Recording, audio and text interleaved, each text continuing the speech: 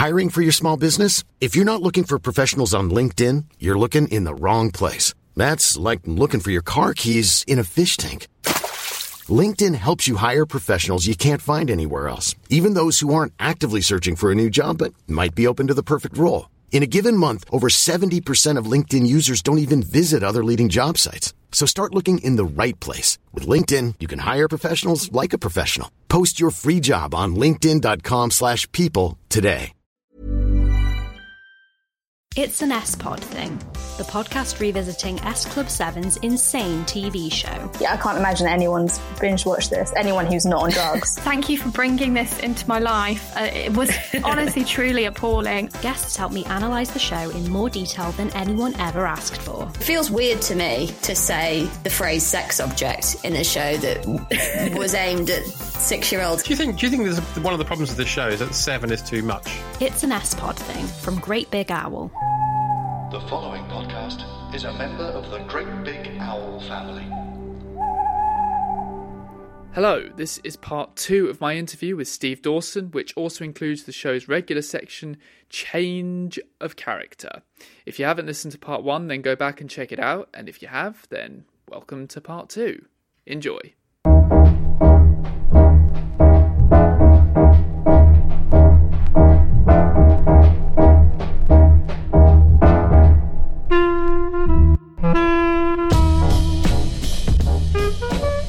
You're writing a film at the moment, or you've written a film, haven't you? You've written. Yes. Now waiting for lockdown to end.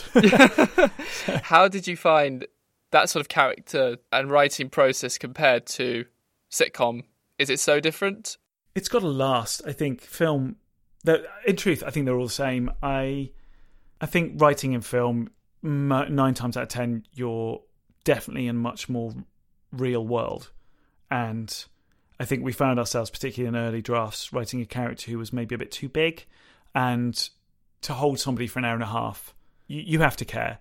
And you know, it's a criticism in a weird way I think I made when I was younger of films that are brilliant, but that I didn't appreciate at the time, which was, you know, A Fish Called Wanda or something. When you've come out of watching Python films that were just short, sketchy pieces, and you're like, this is amazing, to watch a Python thing that isn't as gag-packed and as is quite disappointing.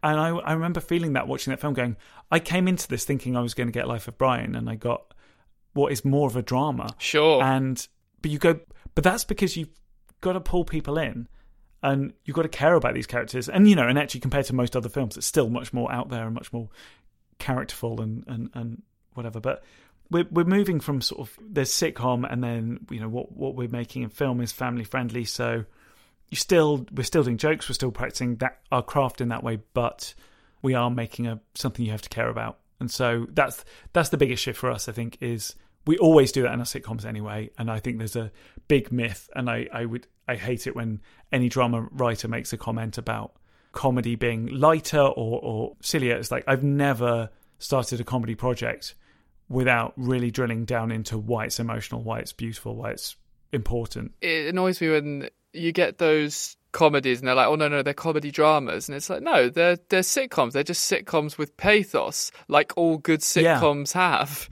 You watch shows like Frasier, for example, and there is so much heart. There are episodes that will make you cry at the end. Oh god, yeah. And I just think, if I could remove one thing from this industry, it's the phrase comedy drama, because I think it's okay for dramas to good dramas are funny. I love good dramas. You know, there's always light in Broadchurch, and you know, any solid drama has funny moments because it's real and people are funny in real life, or funny incidents happen.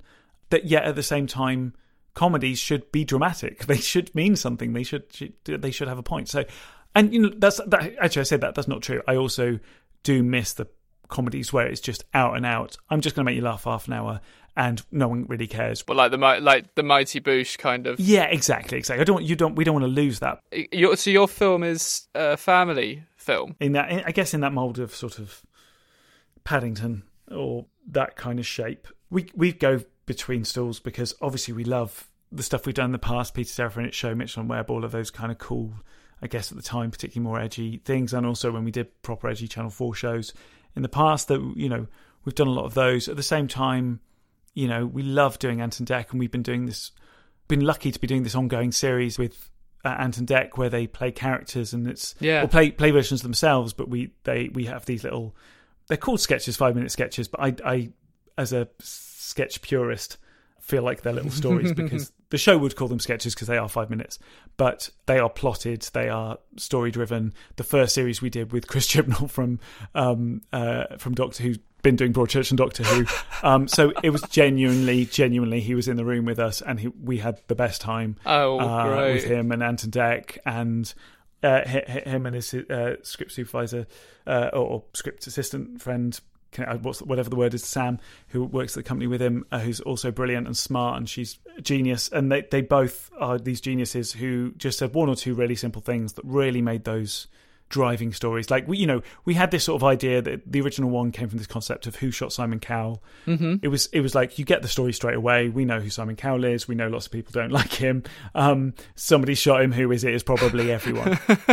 and so that sort of set up. But then Chris Chibnall came in, and just one particular thing that really helped drive it is he just went, make it a fugitive story. Make it like everything else we had was great, and it was a bit of a whodunit, and there was some drama in there, but it wasn't much. But as soon as you throw Ant and Dec into a situation where they cannot return to normal life till they solve this, we care, we're involved. And I know anyone watching it will be like, this was a sketch in a show that was stupid and silly, and you go, it is, but we cared. And across every episode there would be kids writing in with or drawing pictures or whatever, everyone guessing at who had shot Simon Cowell and really wanting to know, because Chris had given us that brilliant in on it. And I think we always try and apply that to any show we want. So we'd written a lot of family stuff through that, and even doing some others, or comic relief sketches and stuff that we do, that you have to sort of engage with the audience and tell a story, because people don't sustain, particularly on the long comic relief sketches or children in need sketches, where they can be like up to 7 to 10 minutes because you've got so many celebrities to fit in. So, and we did a draft of it was a Star Wars sketch for Children in Need. Oh yeah, with a lot of the Star Wars people, but huge other people getting involved. And I think the original draft of the sketch was 29 pages because you don't know who can make it. Oh my God.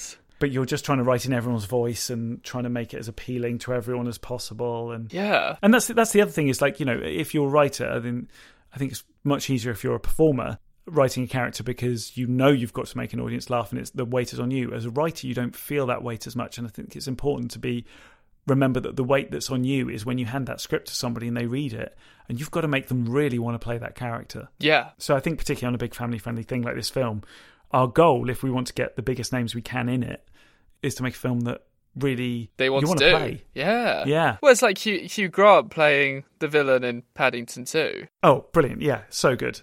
So who did shoot Simon Cowell in the end? To everyone's upsetness, it was Pudsey the dog. Purely for the reason that we just wanted... you get those reveal shots where you see who did it? Yes. We went round the house about who it could be, because I hate having to put the logic on whodunits. It's always like they all did it, or one of them, it was the most obvious person, or it was the least obvious person. It's like there's only so many ways you can go, and that no one had even considered the dog.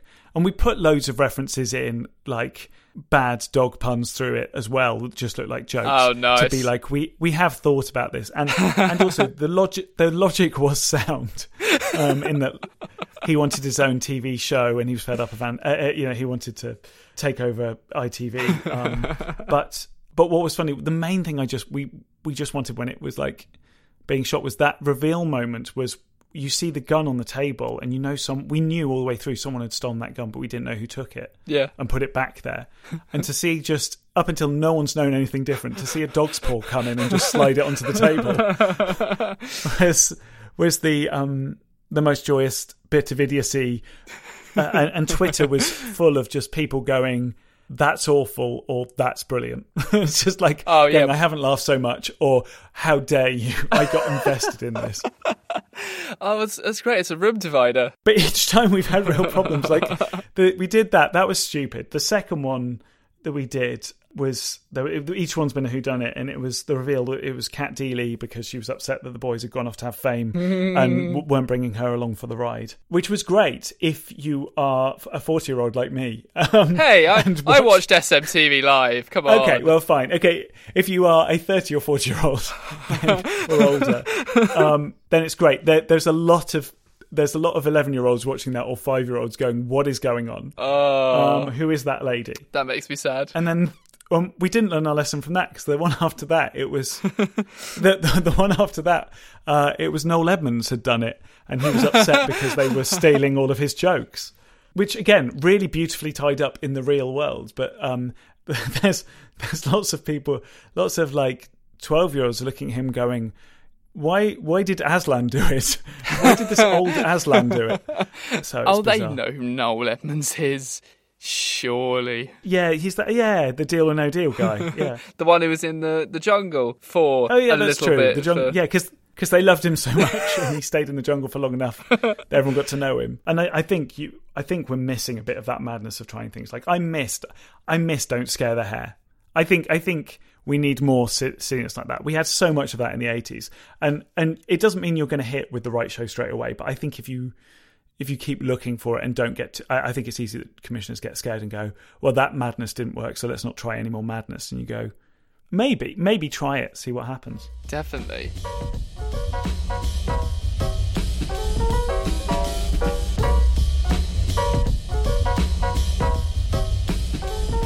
One thing I would really love to talk to you about, because obviously you've worked on so many different shows, and one of my favourite shows of the last 15 years perhaps is the Peter Serafinowicz show.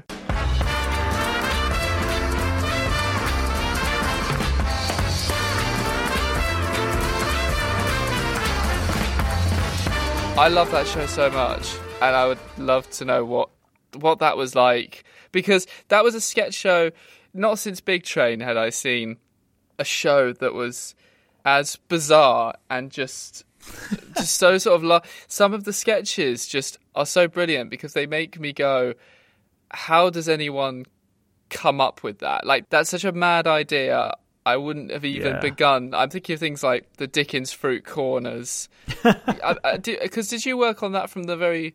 Were you in from that from the start? Yeah, we were in from quite early on. We've been working with... We were connected with James Serafinowicz for a sketch show that we tried to do that you'll tell the era this was written in, called Happy Slapping. That we were developing up. Yeah. That was all supposed to be like motivated from phone cameras, and it was when everyone's getting excited about phone cameras rather than like now after coronavirus has happened and everyone getting bored of phone cameras. But the idea was that you'd shoot something that was sort of... It was like there was a reason to be watching. It was CCTV, it was whatever, or phone cameras, or you'd find reason. And we got on really well with James, and James is like an extra Dawson brother. He's like one of us, and we're really close. And therefore, sort of when the Peter Serafinowicz show happened, he suggested us to come in and write on it because we'd had so much fun doing it. We met Peter, and Peter was like, again, just one of the nicest humans you can possibly meet. With the writers' room, were you all in a room together coming up with the show, or was it a kind of, were you all working remotely sometimes and then occasionally having... Like, how did you sort of put the show together? We, as the Dawson brothers, we really wanted to make it work. So there'd always be these days where we'd sort of, or half days where we'd meet up with Peter and sort of chat through ideas, and we would just go in so over-armed with concepts each time, because it was just like, if we have like 50 things and he says no to most of them, there'll be one or two, and we'll leave the meeting feeling good about ourselves. So we went in so overarmed because we were like, we have to win this. And as a result, I think we became more and more part of the sort of core group where we'd hang out with Peter, James, and anyone else who came in. So we'd just sit down, and there were so many other brilliant writers on it. So we were very lucky to be part of that. Do you remember what sketch you're most proud of that you took to Peter? Yeah, I think we always enjoyed working with, when they came up with the Butterfield character, we enjoyed working with that. Everyone does. But I think we did a stupid one that was just like an old sort of 80s safety video. Public information film. Yeah, public information film, as were a lot of them. That was about switching off your poison sockets and making sure... God, which was like the idea that, and normally it's like, there'd be those old ones and it'd be like, you've left your house, you've gone into the, you put the dog to sleep or whatever, you've done this, but you forgot to lock the door. Remember, robbers are everywhere, sort of thing, or whatever. And we had a version of that was like, you've locked your windows, you've turned off your bandsaw, you've hidden your gold. And then it was, but you forgot to turn off your poison socket. And there's a video, and there's a shot of a man dead next to a socket that seems to be oozing poison for no reason. And I just like the concept that everyone's got a poison socket, and oh God, I must remember to turn that off.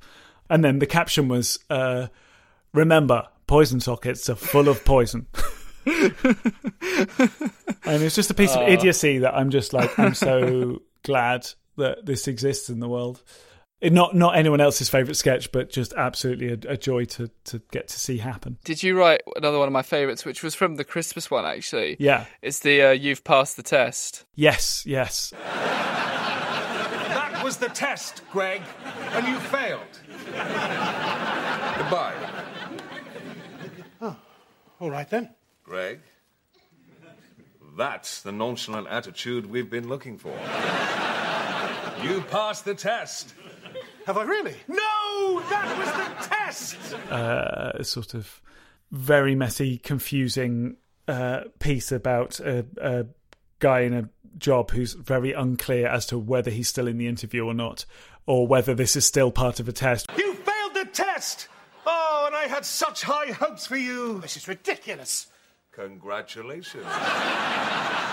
This is ridiculous. You passed the test. Oh, for God's sake. No, there was lots of fun to do that and dropping in stupid things for all the, I remember sort of being in the room and chatting around we did these masterclasses, and there's one where it was Michael Caine teaching people acting, and he was talking about how on camera cigars don't look like cigars, they look like sausages, and he holds up a cigar to the film camera, and it cuts the film camera, and it looks like a sausage.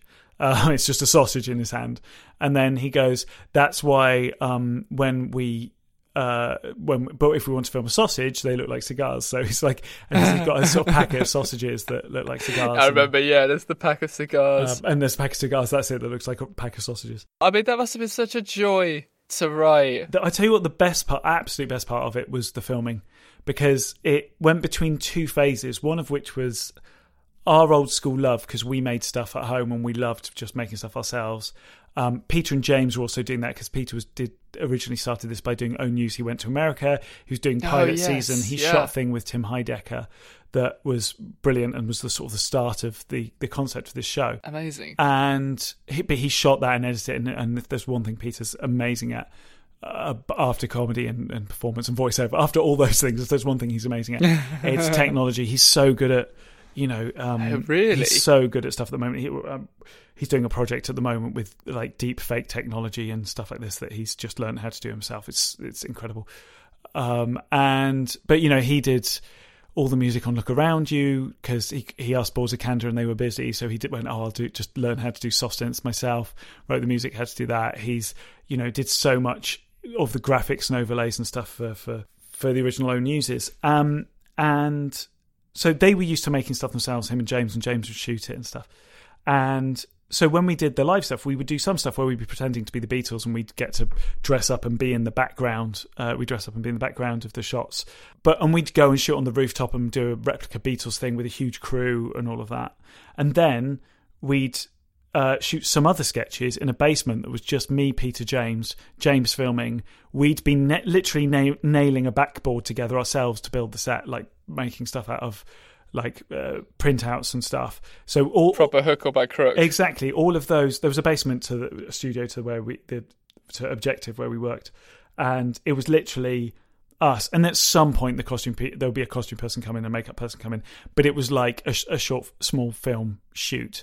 And I think I might have even been holding a boom for it or something. I vaguely remember in some of these. So it would just be all hands on deck, and we do those cheaply so we could do the bigger, expensive pieces, because they were supposed to be like shot. It's all the stuff on O News where it was like walking down the red carpet stuff. We did that all ourselves, with James filming, Occasionally Benedict Wong would pop in and play a character, or Matt Berry or something. So it was really, that was always fun, because it was proper, let's make this short film, and then massive production to make the rest of it. That's terrific. That's so good. But yeah, because I remember also you'd then be in a studio, and there'd be we'd be in the studio shooting out in, I can't remember which studios it was. And in one room they were, they'd be shooting Who Wants to Win £100, which was our 1940s thing. And in another room they were building the Star Wars set. Suddenly you get to walk around the Star Wars set. I've got amazing photos of like being dressed as a GI, because we're in those scenes for the 1940s piece, but walking around the Star Wars set and being shown around it and being like, oh my God, this is amazing. So yeah, incredible stuff. Amazing.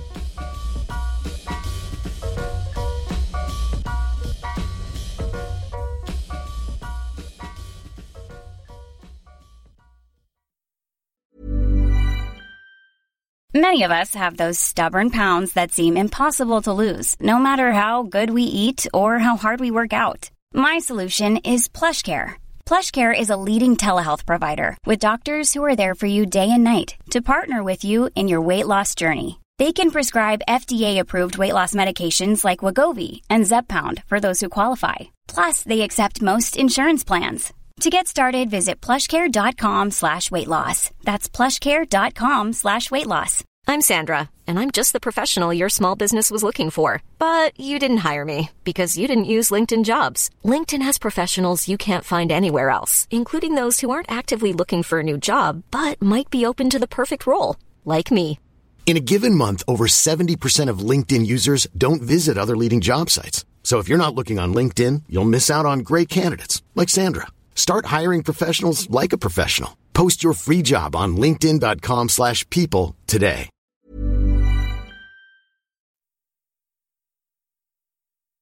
Hello, my darlings. It's me, Anna Mann, actress, singer, welder. Gotta have a backup. I've been in everything, my darlings, and I've been cut from most things. However, I will not be cut from one thing, and that is my own podcast, Talking to Actors with Anna Mann, where I meet those rarest of creatures, the actors. That's Talking to Actors on The Great Big Owl.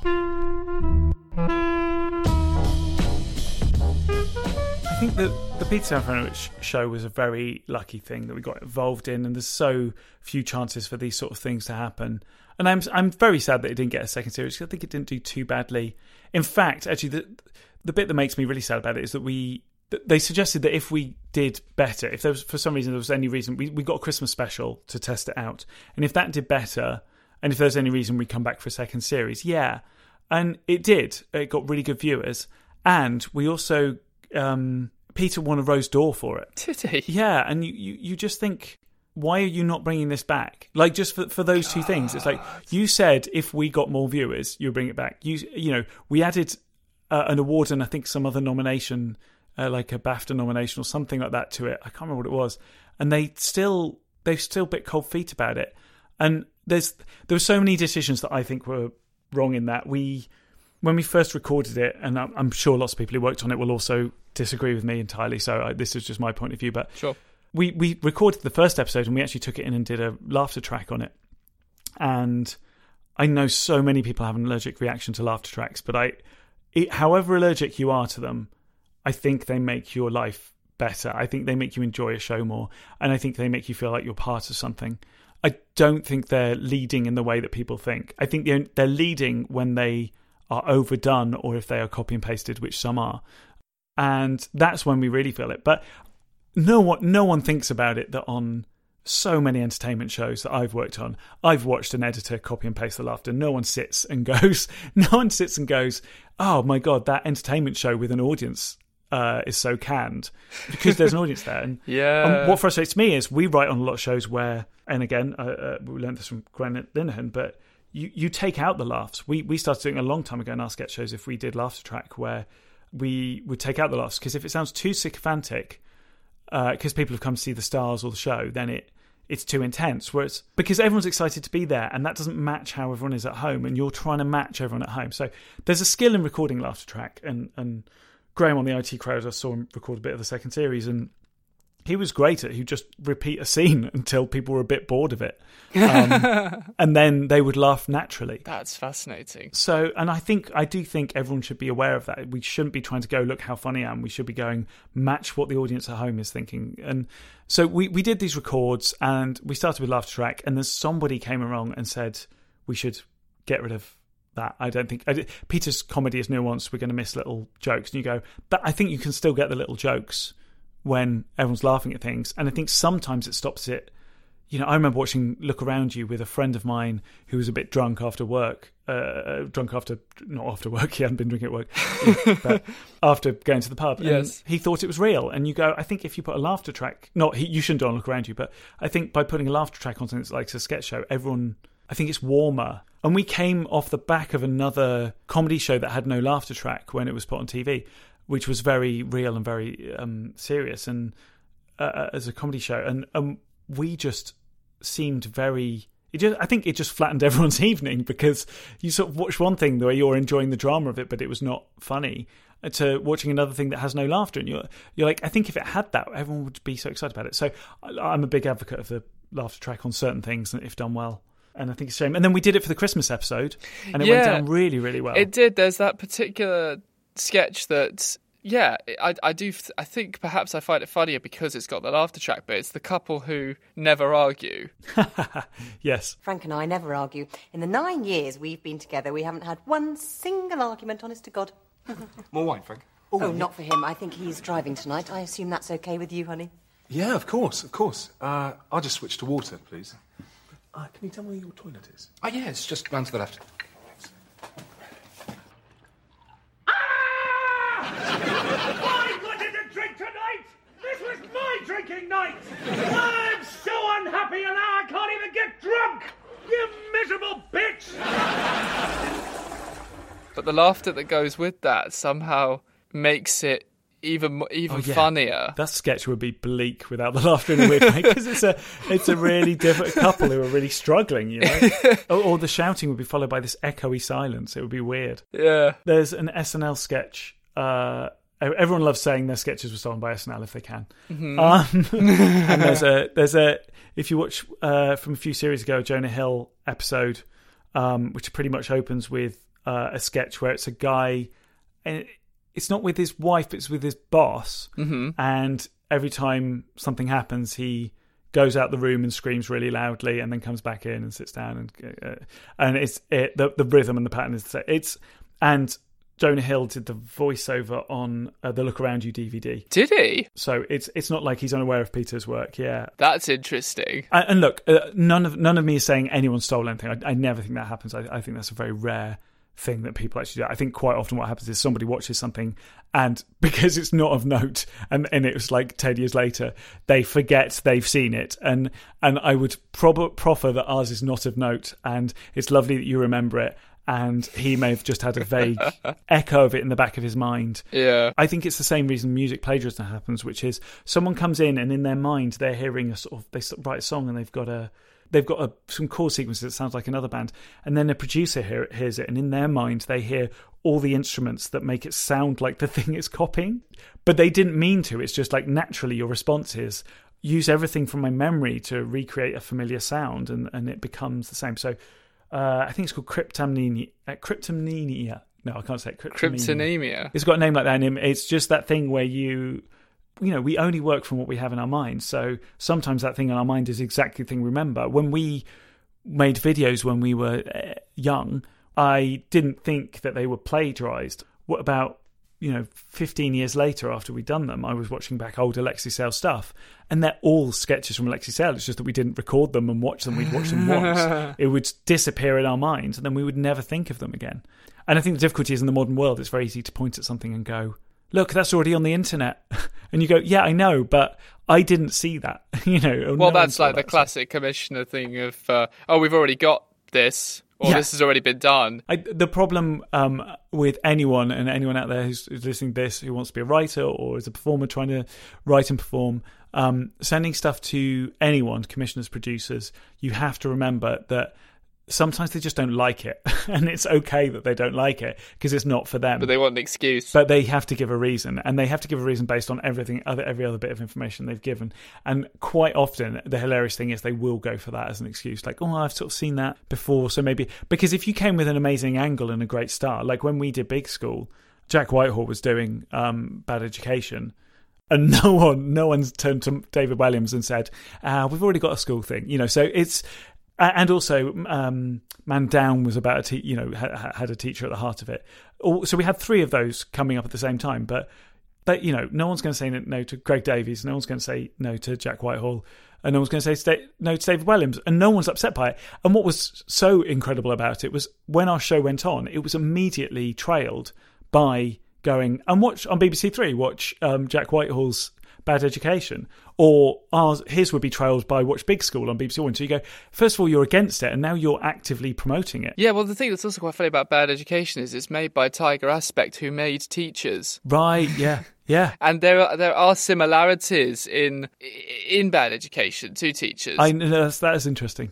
I mean, and leaning into the cryptonemia thing, or whatever you want to call it. That probably wasn't intentional. Yeah. It's like, but I think it's not intentional. It's what people know, what people love.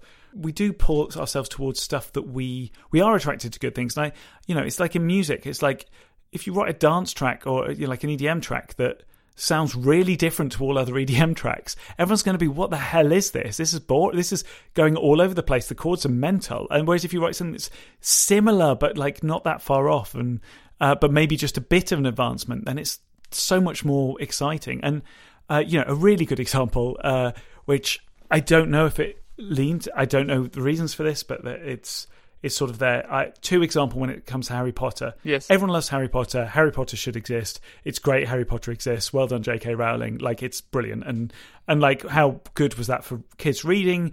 What an amazing legacy. How long's that going to live for forever? Yeah. It's not like no one had written a book about a wizard kid. Like, oh, this is the first person who's come up with this kid. Just somebody, and it's, and people sort of saying it touches on Hobbit stuff. But you go, but that's fine, isn't it? Like, it makes for a good story and we really enjoy it. And the interesting thing about Harry Potter is there's the film Troll, which I need to actually properly watch. Oh yes. Do you know the plot of the film Troll? No, I don't think so. See, I didn't, and it doesn't sound like it would be this, but part of it involves this, and they have tried to sue her and failed. But it's about a family called the Potters, and including their son Harry. No. And this Harry Potter, there's an evil wizard that they're up against, and they have to fight this evil wizard that they learn magic to do. Anyway, that's not the heart of the film, I don't think, and I think it's really subtle, and you wouldn't necessarily think of the guy being called Harry Potter. You wouldn't consider it wizards because it's sort of trolls and weird things. But I need to watch the film properly. That's one thing that's true. And also, weirdly, me and some friends had a cinema night not so long ago, and somebody got talking about Sabrina, and we watched the first pilot because it was on YouTube. Oh, yeah. And that's fascinating because there's a sort of, magic councils, but there's also, when she opens up books and there's magic stuff, all the pictures move like they do in photos in Harry Potter. And there's so many elements of like having to learn magic, having to, suddenly realizing you're part of a magic dynasty, and you go, of course that's what Sabrina was. Everyone, so when she came out with Harry Potter, it wasn't like this groundbreaking thing. It was probably coming from so many places, but it should exist. Like, it's brilliant. It should exist. It's really interesting that. And how do we learn? The worst thing you can do, and I promise you this is a killer for anyone in the industry. I remember hearing in the past a few comedians or the odd person who weren't that successful going, who would use phrases like, I don't really watch TV, or I don't really like comedy now, or I don't really watch any modern comedy. And you're like going, well, you fucking should. Because 1, you're going to accidentally do something that someone else is doing. 2, you need to know what the landscape's like. So you're writing something that fits in the landscape. If you're writing something from the 80s because that's when your love of comedy stopped, that's terrible. Yeah. And if you can't support the comedy now, how are you going to be part of that community? Like, I think it's so important that you know what the lay of the land is, because you will have to go into a meeting at some point and someone's going to go, what do you think of Dairy Girls? Yeah. And you're going to be like, what's that? Yeah. Yeah, you're going to be office with like the producers or whatever, and you're going to have to be like, I haven't actually watched it, but I bet it's great. It's so important to know it, if nothing else for networking, but also just so you absorb so much good stuff from other people's shows. Well, absolutely. I mean, when I started working in TV production, my first work experience was at Hat Trick, and I just wrote off to them, and then they were like, "Oh yeah, come in for a week." And when I met with the office manager, he said, "I liked your letter because you actually named some shows that we did." Great. And he said, we've had people in the past who write to us and say, "Oh, I love The Office," and it's like, we didn't make that. And yeah. I think it's really important. When we pitched in America 5 years ago, and one of the things you do, and it's just part of the nature of it, is you go in and you research what they've done, and they go and they've researched what you've done. Yeah. And you might not have seen it because we're British and they're American, and if we were American, I think it'd be different. And we walk in going, I love A to Z. It's a great series. I love Undateables. It's a great sitcom, and isn't Chris D'Elia great? And you sort of know everyone, and you know their names or whatever, so that you can go in and have that conversation. You haven't seen it. They're not going to ask you any questions. And I accidentally did that because Big School had been on, and we went in and somebody went, "Oh, I love your show, Big School." And I was like, "Oh, how did you see it?" And because I was like, "It's not been on." And we didn't send you it. We sent you a script, but we didn't send you it. And they just went, "Cool, so I think we should start the meeting." Just totally glossed over it. It was brilliant. Because it's like, of course you haven't seen it. It's like, that's what you say. But I think the important thing is to show you care, acknowledge you've done it. Research. Yeah. Definitely. Whilst we're on the subject of America, very quickly. Yeah. Did you get asked to write on Community? Yeah. So Chris McKenna sent my brother a tweet showing that difference in house prices between LA and London, and just did that, retweeted something. And my brother sort of just went, "This is weird. I imagine it's spam." And then Chris McKenna had to write going, "Oh God, sorry, this wasn't spam. What I'm trying to suggest is you should move to LA because we're trying to staff up the room for Community." We'd worked a bit just before that with Megan Gantz, who also worked on Community. Yes. We got her into script edit on a thing that we were doing for ITV. And she's amazing. She's an amazing writer and has an amazing comic brain. And she script edits so many shows, doesn't she? Oh, she's like, she's doing It's Always Sunny, and she did, but she's been across Modern Family, and like her rise has been amazing, and she's so deserving of it. And just such a lovely person as well. So yeah, we're very lucky to work with her. I don't know if she'd spoken to Chris or whether I know he followed Andy on Twitter or they chatted, and so then we got into these discussions about it. But the problem was that the timing was that they were probably going to have to start writing in about 2-3 weeks from when we got to this stage of chatting. And we were still in the possibility, and it was like we did send stuff over, sure. But I think we ended up going, I think we can't do this because we can't move. Andy and Tim both have families, and I had a partner, and it's like we just can't suddenly up and move to LA to do this. But that's when we started. That gave us our reason to go to America and go, "Oh, I think we might have a bit of currency here now." Yeah, where we didn't before.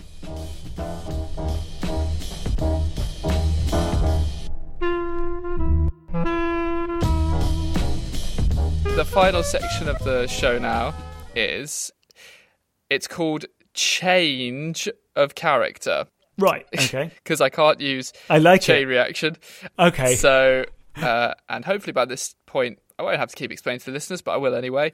It is where I give you the name of a character, which was given to me by the previous guest, and I ask you to come up with who you think that character is. Right. Just what comes to mind, who they are, perhaps their occupation, their hopes and dreams, etc., etc. What newspaper they read and what they do with the lemon. Exactly. And then I shall ask you to then give me a character name to pass on to my next guest. Wonderful. Your name that has been gifted to you by Harry Hayes is Shilliam Wakespeare. Shilliam Wakespeare? Yep. That's amazing. It took her a long time to come up with that one. Well, Shilliam Wakespeare. Okay, by the way, brilliant. Shilliam Wakespeare is the guy who grew up exactly the same time as Shakespeare, but 5 houses down. He basically tried to do everything else that Shakespeare was doing, but just didn't get that break that Shakespeare got. I feel like he's embittered and, very, very embittered, but confident in himself. And just wants one win in life that he'll never ever get. I think he reads The Guardian, and if you gave him a lemon, he would throw it at a Shakespeare play. He's probably 30 now and probably still writing, still thinks he's got a chance. And he's been putting on his plays at the Thobe Theatre, which is his smaller theatre down the road. And dare I ask what some of his plays are called? The Shaming of the True, which is a very deep, meaningful piece about somebody who is denied his truths. And Nelth Twite, but it's just a classic tale of twins. Yeah, as they all are. The problem is most of his plays are about people who are not quite twins. They're about 2 years apart. And right. So the confusion's not that unclear. So in his ones, people get separated, but they quickly recognise each other because he wants to be more true to the real world. So, yeah, that's Shelley and Wakespeare. Shelley and Wakespeare. I love it. That is terrific. So can you please tell me the name of the character you are going to give my next guest? There's a name that we've always used and never put into a piece, which I like for very particular reasons. Yes. But has never come up, but it's a constant that we use. So the name I'd like to give to your next person, next interviewee, is Jeff Brunswick. Jeff Brunswick. The reason I love it is because whenever I need like the name of a mate or something like that you need two, he's very specifically a two-named guy. He's not Jeff. He's Jeff Brunswick. Jeff Brunswick. The best place to use him personally, I think, is in a big sci-fi drama where everyone's got really cool names and somebody is just like, we need to get in contact with Jeff Brunswick. And it's like, there's something just so energy killing about his name that I've always loved it. Oh, that's great. So who is Jeff Brunswick? We shall find out in the next episode of Out of Character. Now, Steve, I realise we haven't had a chance to talk about your currently twice award-nominated podcast. Yes, there's been a huge admin error at the British Podcast Awards, and we've got 2 podcast nominations. Yeah. Not only up for the Comedy Award amongst like ridiculous people, ridiculously brilliant people. Yes. It's incredible. I don't understand how that's happened. I'm definitely not a performer. I should not be up there. And but Best Creativity Award, which is the one that I'm even more proud of because of the amount of time and effort we all put into that podcast to try and make it a bit more different and interesting. But so we do this podcast called Mind Canyon. It's a mockumentary podcast that we improvise with brilliant improvisers from London. And when it's all finished improvising, we soundscape it to within an inch of its life. So it sounds beautiful and everyone sounds like the places that they're supposed to be in. So it sounds more like a Radiolab episode or something like that. And hopefully, if we've done a good job, most of them, but not all, but it doesn't matter, tend to tell a story and tie up at the end somehow. They do always tie up at the end. That's what's so amazing about it. You do completely blow out the world in a ridiculous way and then somehow find its way back to the core of it, to the centre of it. Yeah. I've been going to salsa classes. Move like the passion is inside you. You're kind of bashing up against me a bit. Yes. And of course you've been learning how to code. Now put the data into the computer. So there's that, which is so we're very proud that that's in there, and also Dave Williams' Marvellous Musical Podcast, which we wrote a little bit on, has also up for 2, so technically I'm up for 4, weirdly, at the awards, which is unbelievable. Brilliant. Well, I guess, because by the time this goes out, depending, congratulations on the awards. Thank you. Or commiserations. I know, such a shame, but the best people won. Thank you again so much for being my guest. No worries. High Lord of Comedy, Steve Dawson. It's always fun to chat. I need to get back to my minions now.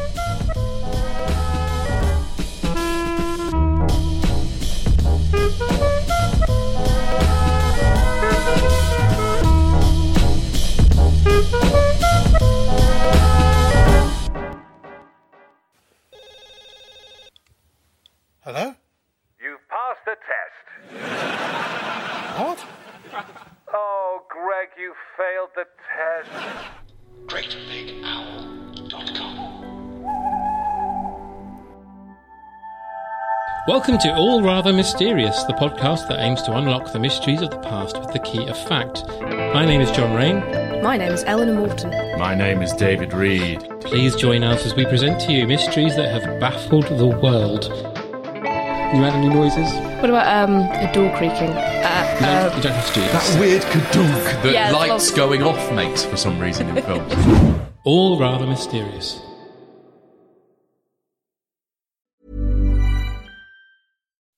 When you make decisions for your company, you look for the no-brainers. If you have a lot of mailing to do, Stamps.com is the ultimate no-brainer. Use the Stamps.com mobile app to mail everything you need to keep your business running with up to 89% off USPS and UPS. Make the same no-brainer decision as over 1 million other businesses with Stamps.com. Use code PROGRAM for a special offer. That's Stamps.com, code PROGRAM.